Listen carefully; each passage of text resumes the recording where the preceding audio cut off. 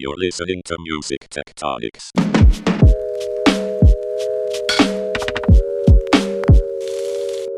Welcome back to Music Tectonics, where we go beneath the surface of music and tech, where mixed reality is not the same thing as mixing up reality, and where we geek out with some of the most forward-thinking innovators of the music business. I'm your host, Dimitri Vitsa. I'm also the CEO and founder of Rock, Paper, Scissors, a music tech PR firm, and I'm the event director for the Music Tectonics Conference, which is coming up October 27th through 28th online.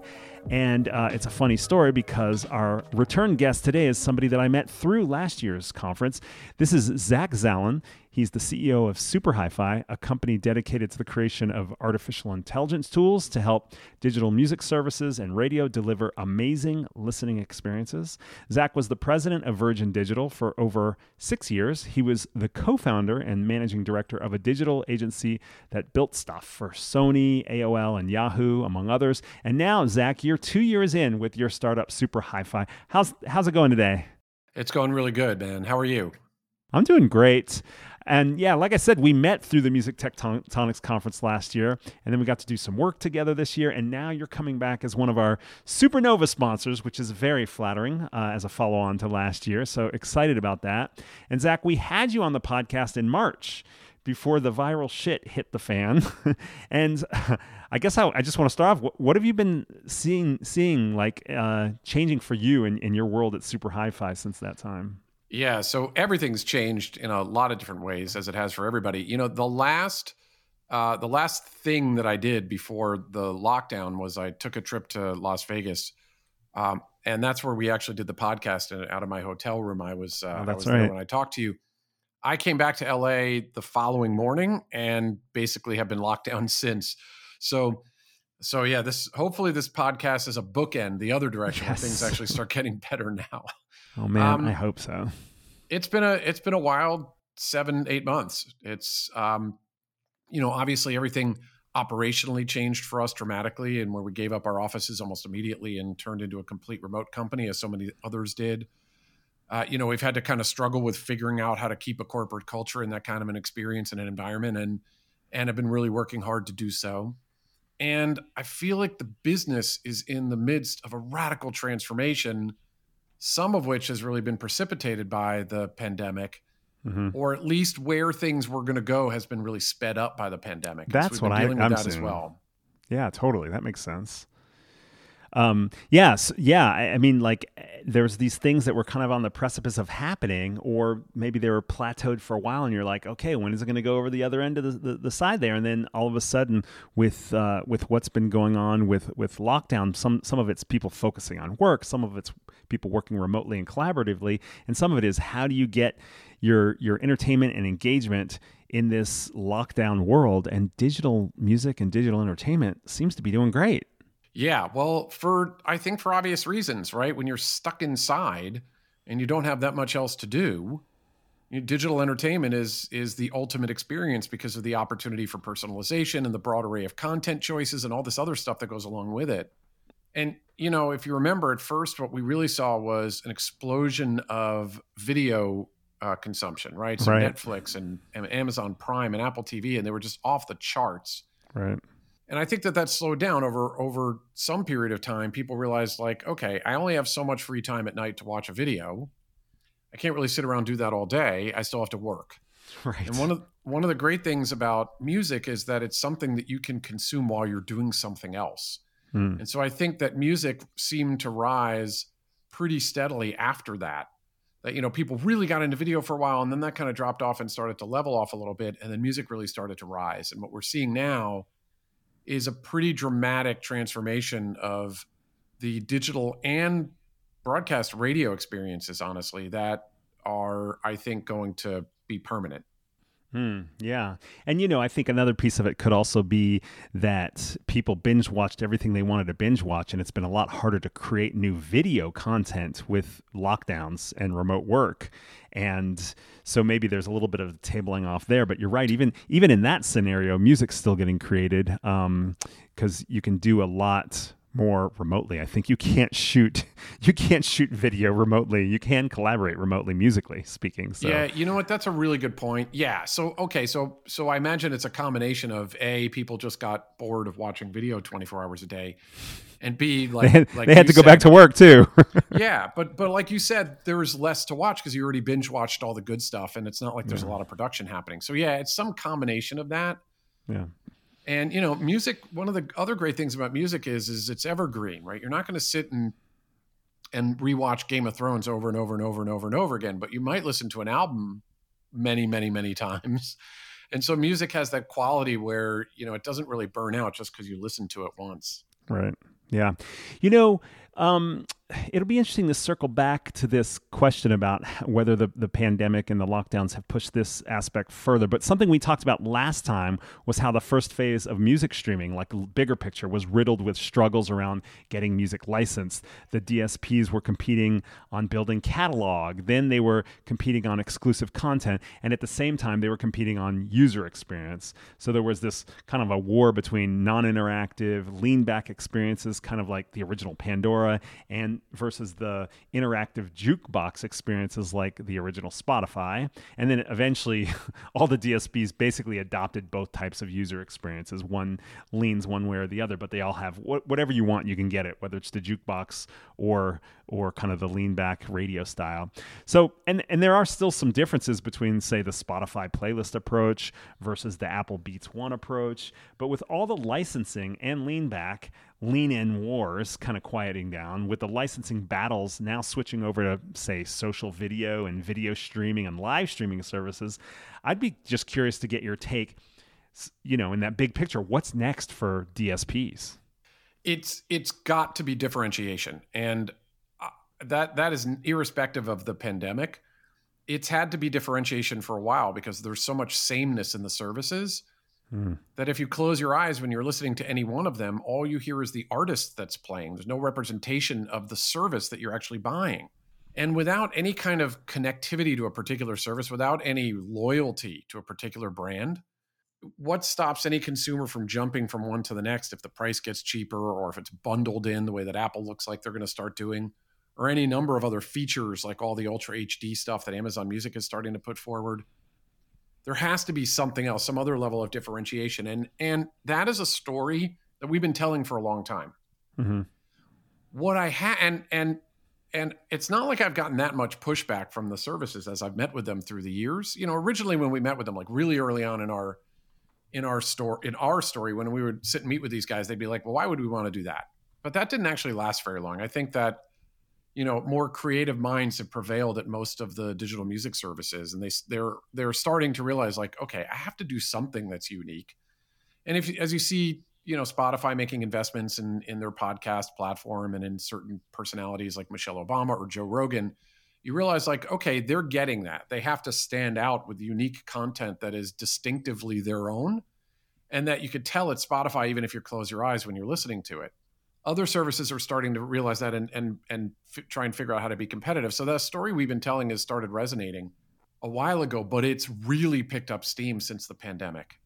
I'm not exactly sure why. I can't pinpoint anything specifically. There is more music listening that's happening, but it doesn't feel like it's any more a competitive environment now than it was 6 months ago.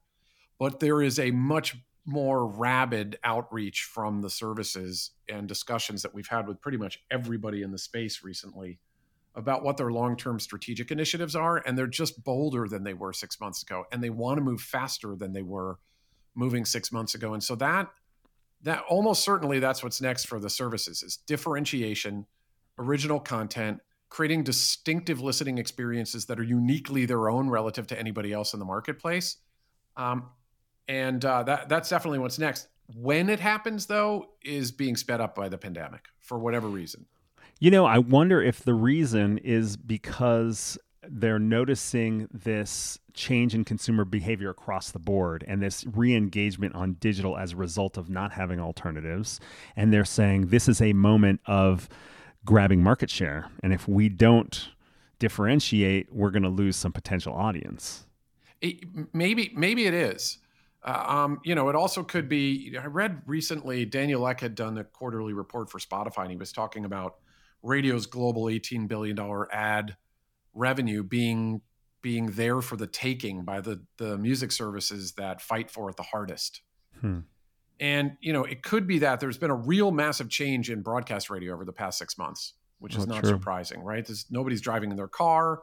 So many of the people who are advertisers are not really in business right now. They're not doing a great business. So advertising on the radio is not nearly as compelling an opportunity as it once might have been. We can tell that from the number of calls that we're getting from broadcast radio companies. Inbound calls where, 50% revenue declines without any kind of cost declines is a real problem. And it's putting the broadcast radio folks into a position where they're having to start to think about reinventing the paradigm of radio. And so they're calling us because we're a part of that message.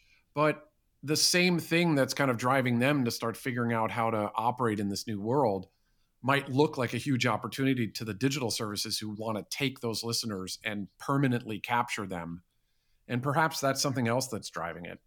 Yeah, I always like talking to you because you're able to weave together this digital versus terrestrial radio conversation, this music integration with spoken word, news content, podcast, and so forth, with content creation and advertising. When you weave all that stuff together all at once, you get a kind of an interesting top level view of this shift. And so it's really interesting to hear you talk about that as well, because I'm sure you're right that maybe that's the land grab is on who's going to own audio advertising, because nobody besides digital radio terrestrial radio, since terrestrial radio has kind of owned that space for decades, right? And it hasn't fully transferred over to the DSPs or even the internet radio stuff, right? No, and it may not in a way. I mean, we don't really know that yet. The jury is certainly out on how that's going to manifest, but because the broadcast radio people are really good at selling advertising. They understand that model. It's in their blood. Mm-hmm. And they may have a really interesting position where they can kind of dominate the translation of ad-supported music listening experiences from the airwaves to the online space, if they're bold enough at their own transformation initiatives. I don't know if they're going to be or not, but they certainly have an opportunity to be. Yeah. Well, and the question is also, will advertising work differently the same way when Google ads and social media ads started replacing just banner ads and print ads and so forth, where you get a much more customized delivery, whereas terrestrial radio's more used to the broadcast style advertising. When you switch to digital devices, you can have a much more personalized ad experience. And that to me seems like the spot where there could be a lot of growth and differentiation, where it's so customized, not only with the ads, also with the news and podcast and other short form spoken word that fits in with music. That could be very threatening to a traditional radio advertising model. It certainly could. I will say, like you were talking about kind of weaving all these things together. They are all woven together, right? But we look at some of them as like levers, right? Like you could pull down on the lever of advertising, you can have more ads, but you're probably going to get less listening because you're going to have less satisfaction. And so the lever that moves up is the consumer satisfaction side. So you have to balance all these things. But one thing that we think about on the ad side is that I don't know if you remember, but kind of like early on in the display ad world, like there were all kinds of interesting ad banners that started to pop up. Yeah. It all started out with that old 468 by 60 banner. And then it moved to a side banner, and there was a square banner, and there were just all these different there were all these different ad units. And then Google totally reinvented it by making the ad unit really just a link. It had no display whatsoever. And that was a really cool thing to watch as traditional online advertising really evolved. Yeah. In the audio advertising space, there ain't none of that. Man, there's a 30-second audio ad. There's just been no innovation whatsoever. And on air, you can innovate a little bit with things like sponsorships. You can, have short-term sponsorships and, reads and other stuff that are a little differentiated, but mostly it's the same. In the streaming space, there's zero innovation. And that does seem to be a huge opportunity to use advertising as content that, to your point, is more personalized, but is also just more contextually relevant, that it hits you because it knows who you are, where you are, when it's hitting you. It's connected back to the listening experience that you're having, so it doesn't seem so totally out of context. It could be a lot shorter, so it's punchier. You could play more of them without annoying consumers. There's like a huge wonderland of opportunity for audio advertising that, yeah, I think could be a threat to terrestrial broadcasters if the digital services figure it out, but they just aren't yet. Yeah. I mean, smart speakers with an interactive ad too, where there's a call to action that you can take right there with your speaker right then, or get more info or order or whatever. That's kind of a crazy kind of audio ad that I feel like I've heard somebody was testing on. I can't remember who it was, but I don't know where that's gone. It reminds me of the craziness of when Amazon started sending those little remote buttons that you could press to reorder detergent. Like if there's an audio version of that, whoo, that's kind of that'll be a huge boon to that whoever figures out the advertising on that. It will. So then I'm actually going to modify the question that you asked. You said, what's kind of the future of these listening experiences? And I very much believe that differentiation has to be key to it, right? You have to have better listening experiences, but I think you can layer in there more innovation around the audio ads that are helping to pay for some of these things that enhance the experience and open up more monetization opportunities at the same time. So it's some combination of that differentiation and audio ad innovation. And you weave those together in a nice enough way. And I think you could really have, you can have some pretty amazing experiences in the not too distant future. It's interesting as you talk about the Zack, I was thinking, there's this in the music industry, there's kind of some tension between advertising based music experiences and subscription based, because advertising pays so much less to rights holders and creators. But you're almost painting a picture where advertising could really grow in revenue if it's creative enough. It enhances the experience. Maybe you tap into a much larger audience as a result, but maybe also there's more revenue being driven by ad conversions as a result. Well, this is back to Daniel Ek again. I mean, the guy knows the business better than probably anybody in the space, and he's saying there's $18 billion of annual revenue there for the taking. Yeah. Right? I mean, that's not such a bad thing to increase your potential revenue by almost $20 billion. And that's just conversion of ad dollars from one place to another.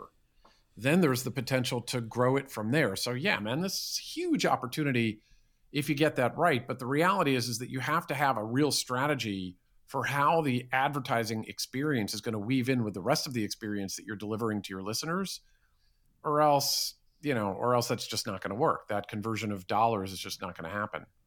Yeah.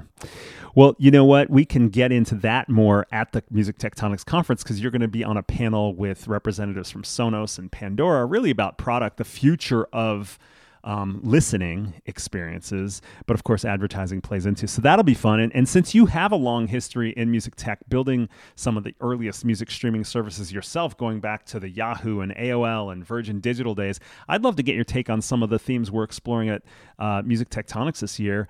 Can I just dive in with some? Go for it, man. Yeah.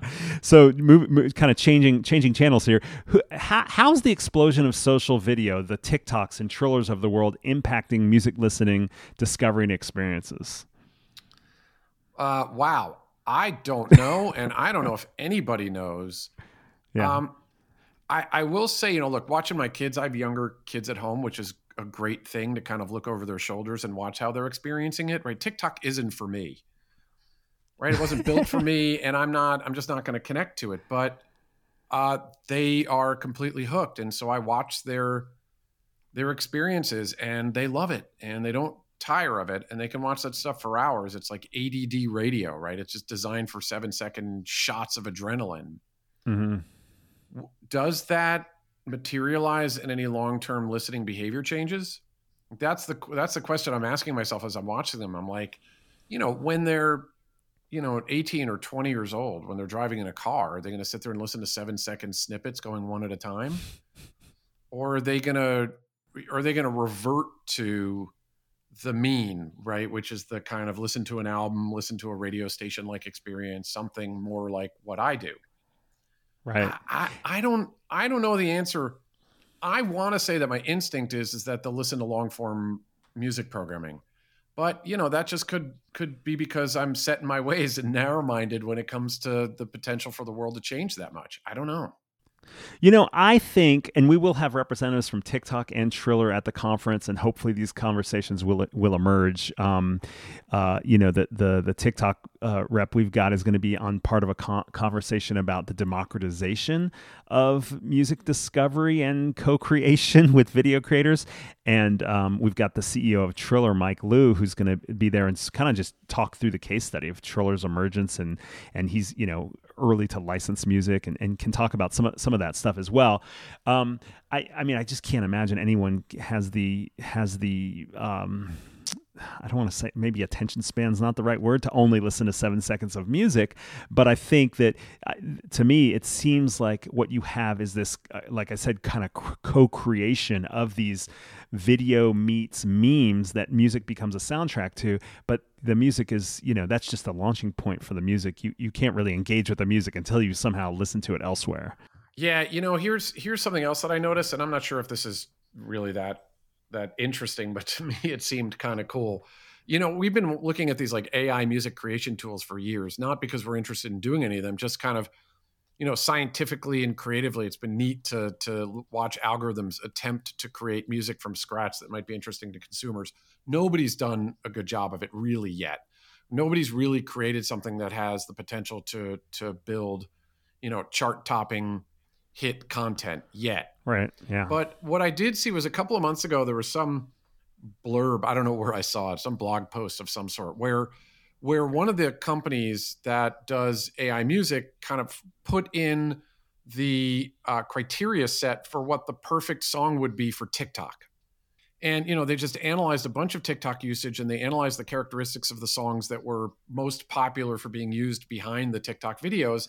And it kind of spit out this, 10-second little theme with some bells going ding dong in the top. And they were basically like, this seems to be the perfect theme for TikTok. And I kind of laughed on them like, all right, so now it's these AI guys that are trying the AI composition for a shorter form thing. But what's weird is that within a week or two, I watched my kids and there were a number of videos that were actually using it. And I was like, it just kind of struck me as like, this might be the place where if it democratizes music composition and consumption to the degree that it could, it would be the first opportunity for AI composition tools to really start making a difference. Because an AI tool can actually build little 7-second blurbs that are perfect for a particular moment based on the data that is informing the criteria that it gets. And that's kind of crazy because that could change a lot of stuff, man, really quickly. It's not going to change who writes the chart-topping hit country radio. That's for radio. That's not going to change.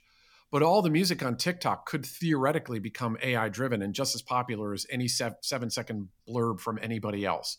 So it's just something interesting to watch, that if the little short-form music pieces really do start taking off, it is going to potentially really transform the way those songs are composed in the first place. And I wonder how long it is before humans are not involved in any way, shape, or form.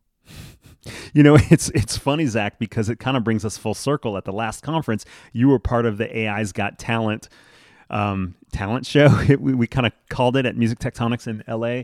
And you did this amazing presentation about kind of the way that you guys work with AI to do this seamless integration from one track to another track of music, in terms of knowing where the exact right segue is. And it's different for different songs and different combinations and the dynamic range and so forth, all that stuff. But also on that panel was Alex Mitchell from Boomy, and he's got one of those IA music composition services. And also, Taishi was on there as well with another one. So Amadeus Code. And so at that moment we did some podcasts with some of those guys, and I was picturing that AI music composition would kind of be like the emoji of music, that it would be used like when you make a post, you can have your own little soundtrack with it. And I don't think I had realized what was going on with social video to this extent so much. But what you're describing now, it's really like AI is a great tool for that sort of emotional soundtrack to go with it. But it is kind of removed from, it's a little bit removed from the human cultural piece. So like, Fleetwood Mac is blowing up on TikTok right now with tattooed skateboarders and just like, this emotional kind of reaction that some of it's nostalgia and some of it's just that human emotion piece in it. And And maybe there's a role for both. I mean, I right, don't know. right, of I course. love, right. What we do, to your point, we do AI presentation, right? So our artificial intelligence selects content based on the moment, based on how it's going to sound, and then stitches that content in, perfectly weaving it like a DJ would at a radio station, right? So theoretically, from a bunch of discrete assets, our AI can create something that's virtually indistinguishable from, incredibly high quality broadcast radio, except it's all happening on the fly, personalized, high quality, et cetera. What those guys were doing is AI compositional software, and that's really cool science. And I've always been really fascinated by it. I've just had a hard time understanding how that's going to be a great business, because how do you create 4-minute songs, enough of them that become chart topping hits that it starts really mattering? But the 7-second thing could really change that. And for the first time I look at it, I'm like, I don't know, maybe there's a real business there in creating millions of these files that are very personalized for each person that's using it as a soundtrack for their own post, and that Right. they're catchy enough that people would actually like watching them. Yeah, and then to go into sort of the remix culture of our experience, then you probably will have some human creators take those memeified 7-second AI melodies and turn them into full-on songs, and expand on them. So there's this other dynamism It'll that can happen. certainly happen, right? It'll certainly happen. It's interesting to watch, but all that, circling back to your original question, I don't know what the future Yeah. is going to be, or if these 7-second things really have a long-term influence or not. I suspect they will have some influence, just because I'm watching my kids grow up with them. Oh yeah. And that's going to dictate some behavioral outcome. I can't imagine what it's going to be. Yeah, cool. Let's try on another little conference topic we've got. So we've got a panel that's going to take a deep dive into fitness and music. It seems like every day we see a new fitness app or smart fitness equipment.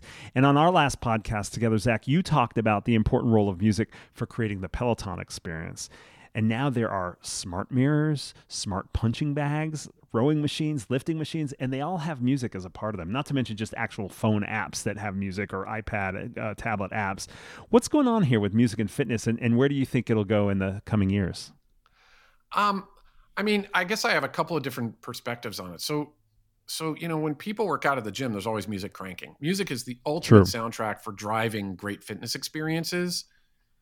The thing that Peloton did really differently, and they're a great customer of ours, and we've actually learned a lot from them about the relationship between fitness and music, because we power all the AI transitions in the studio for them. Anything that any of the rides that you use has super hi-fi somewhere buried inside of it. But they made some really strategic choices about becoming a music service, very, very, very clear music service that was attached to a bike in a very organic and natural way, because they understood early on that music was fundamental.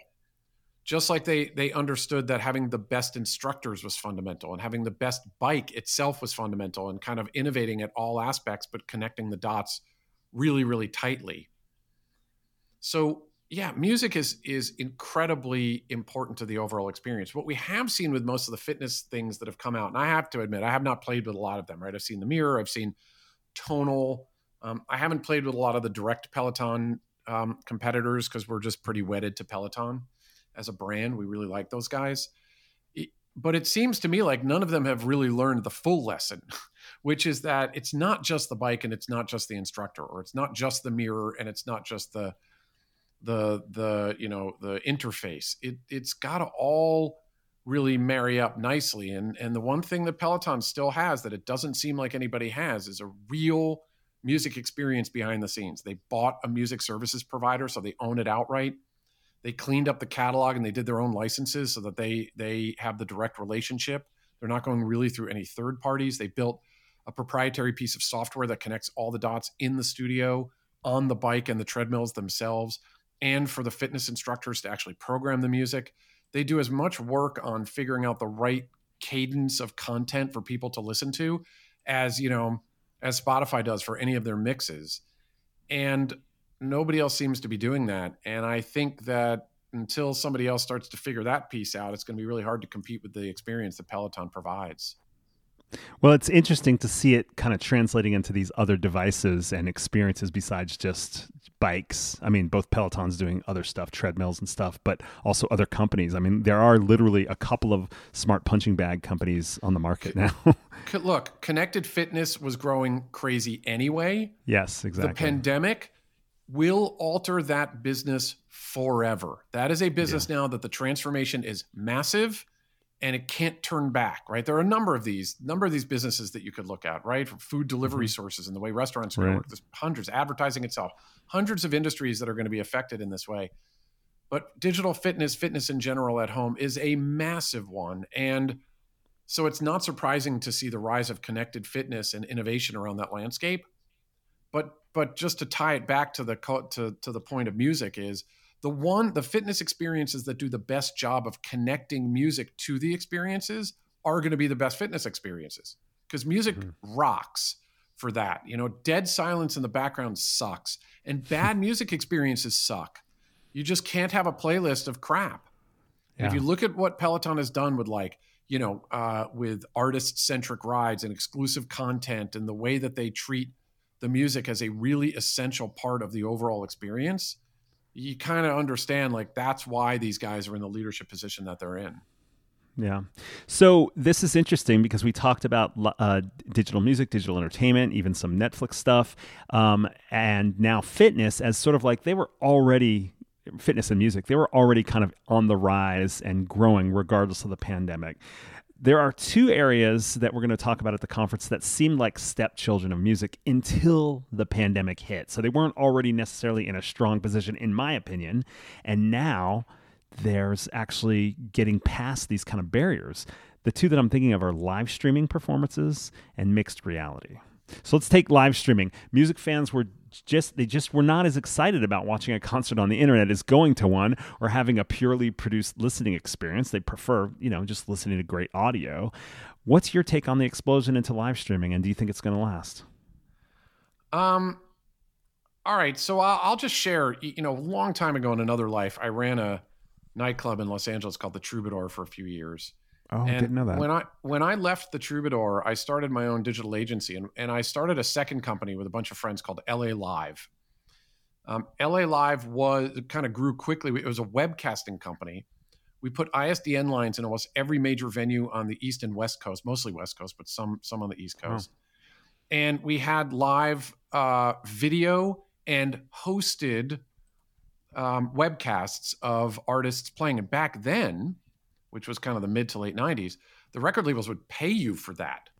It was a promotion and marketing expense. And so it was actually a profitable company. Did hundreds of these webcasts, some of which were really big. I think, some of them actually ended up being on TV. Most of them were, postage stamp sized dial-up modem crap that didn't sound so good. We were really heavily invested in it. It was a passion project for us. We had a lot of fun. And it was very popular for that period of time. But, the thing that I never really got was you can't really experience what it's like to be in a venue without being in a venue. And it's always been my maybe somewhat old-fashioned view of things that you can't, that it's part of, 90% of it is being there in a way. And so right.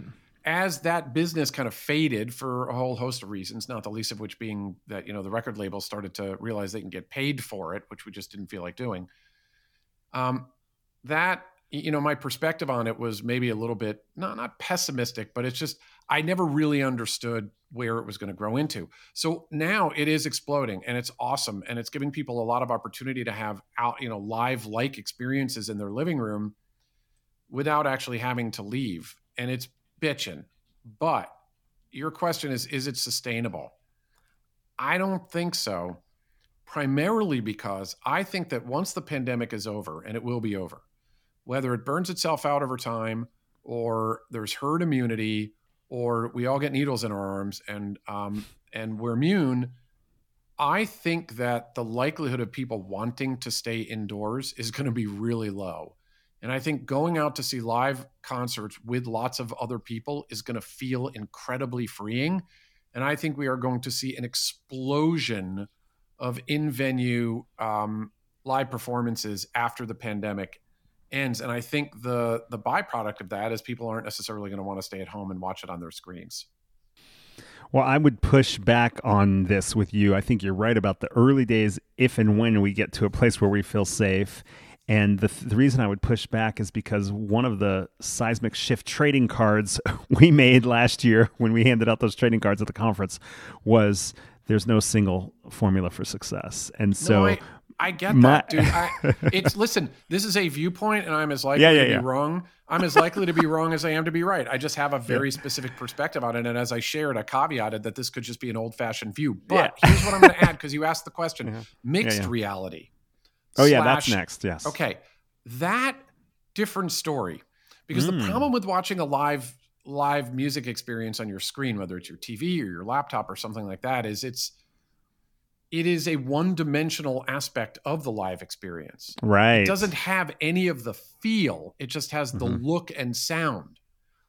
The thing about mixed reality, and more specifically, I think actually virtual reality, which is growing leaps and bounds in terms of capabilities, is that it can synthesize the feel of being there wherever there is. And I do think there might be a much better opportunity to feel like you're in a room with lots of people, to get the kind of more awe-inspiring power of a live experience when you feel like you're there. The view of it is very different inside a VR headset than it is on a flat kind of two-dimensional screen. And so I think there may be something there that's really interesting and very powerful. Right. Yeah. No, that makes a lot of sense. And I think sort of what I was getting at when I was just mostly playfully pushing back on the live streaming side is there will be new experiences that are created, new forms, new art forms, or new engagement forms created, just like we were talking about social video and our kids watching these 7-second music clip videos.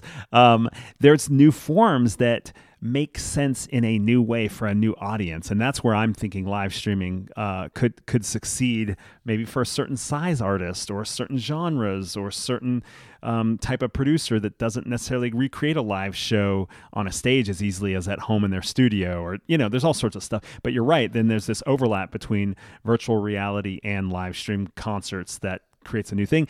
And, one of the folks that's going to be coming to speak is one of the co-founders of Beat Saber, which is kicking ass. Yeah, it's awesome. And also Tribe XR, which is a VR DJ community where it's not just about performance, but it's kind of like community building as DJs where you can watch each other DJ.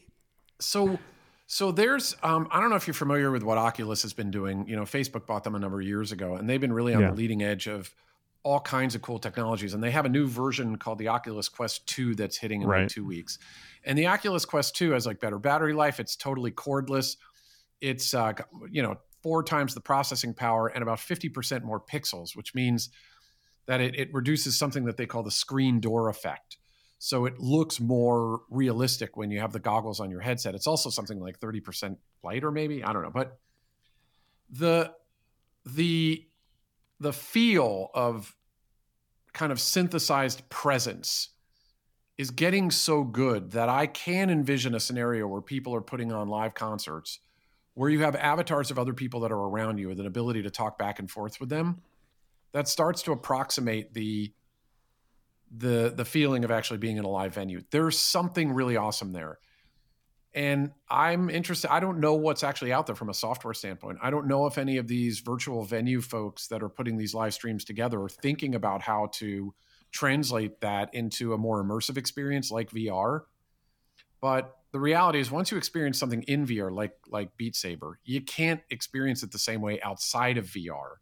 And so I think there's a whole huge business and experience opportunity that happens for VR at some point in the future that just doesn't really work on a flat screen. It will be fun to see this panel at Music Tectonics. And in addition, we're actually bringing in it's not VR, but it's a VR, like a virtual world for our opening and closing party, Zach. I haven't told you about this yet, but we have an avatar-based experience for our conference goers where you don't have to have a headset, but in the platform, you change your clothes, pick your hairstyle, your skin color, and you walk around this virtual world, and we're going to do a networking party, basically a reception where I'll be able to see your avatar, hopefully recognize you, and your name will be above it, and then you can hear audio kind of spatially as you walk through. So we're, in addition to talking about mixed reality, we're also going to try to create this virtual experience as part of the networking and the actual experience of coming to Music Tectonics. So that should be fun to experience it as well. So, go ahead. Very cool, man. Very cool. Yeah. So let's circle back to your core area, listening experiences. Last time we talked, Spotify had made their big podcast acquisitions. Since they got some, since then you talked about this on this episode, getting the exclusive podcast shows. Do you think their acquisitions have been successful? And where do you see this DSP move into podcasting going next? Now that we've gotten to this place, what's next? Yeah, I think Spotify's done a really great job. They have not yet figured out how to weave the podcast content in with music listening experiences in a really fluid way, right? And our view of the world is that you have to present content really well, not just select the right content in the first place. Those are two independent challenges, but they both have to get met. But yeah, man, I mean, look, they've been making really big bets, and I think some of those bets are going to be complicated to work through. Like, there's some big rumor now that all kinds of people inside of Spotify are pissed off because they can't edit Joe Rogan, and they feel like Joe Rogan's, values are different than theirs in some ways. That's going to be something they're going to have to work through, try and kind of figure out how to present alternative viewpoints that may not necessarily reflect what the company stands for, but that are still interesting and entertaining enough to drive more listeners and more revenue.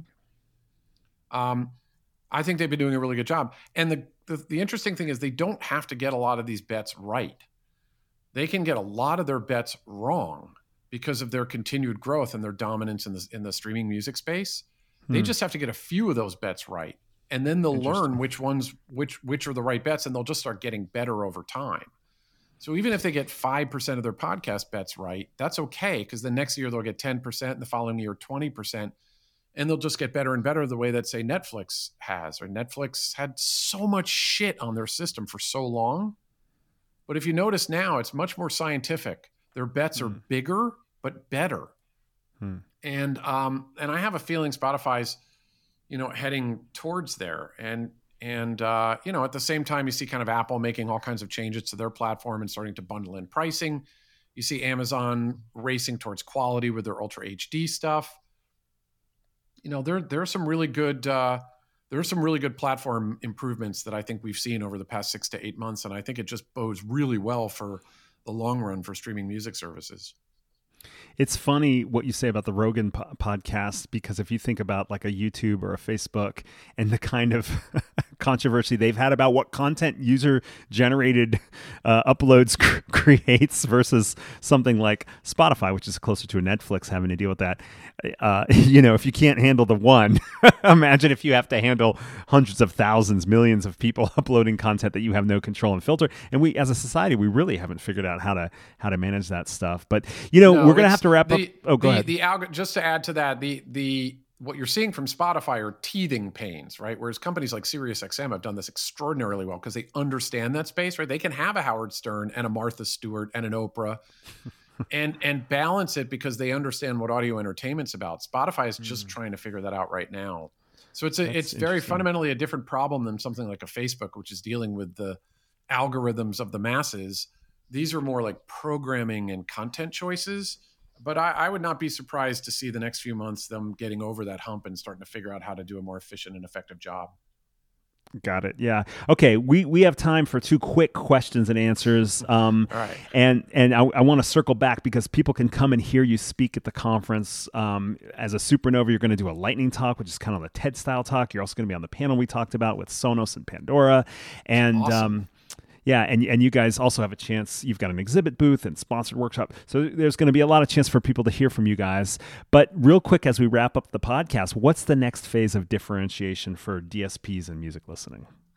It's got to be that they find their own particular brand. And by brand, I don't mean like, what their logo is. I mean, what does it feel like when you're listening to their product? And I think each one of these these companies is going to ultimately do that. Obviously, we would like to be a part of all of that because that's what we do.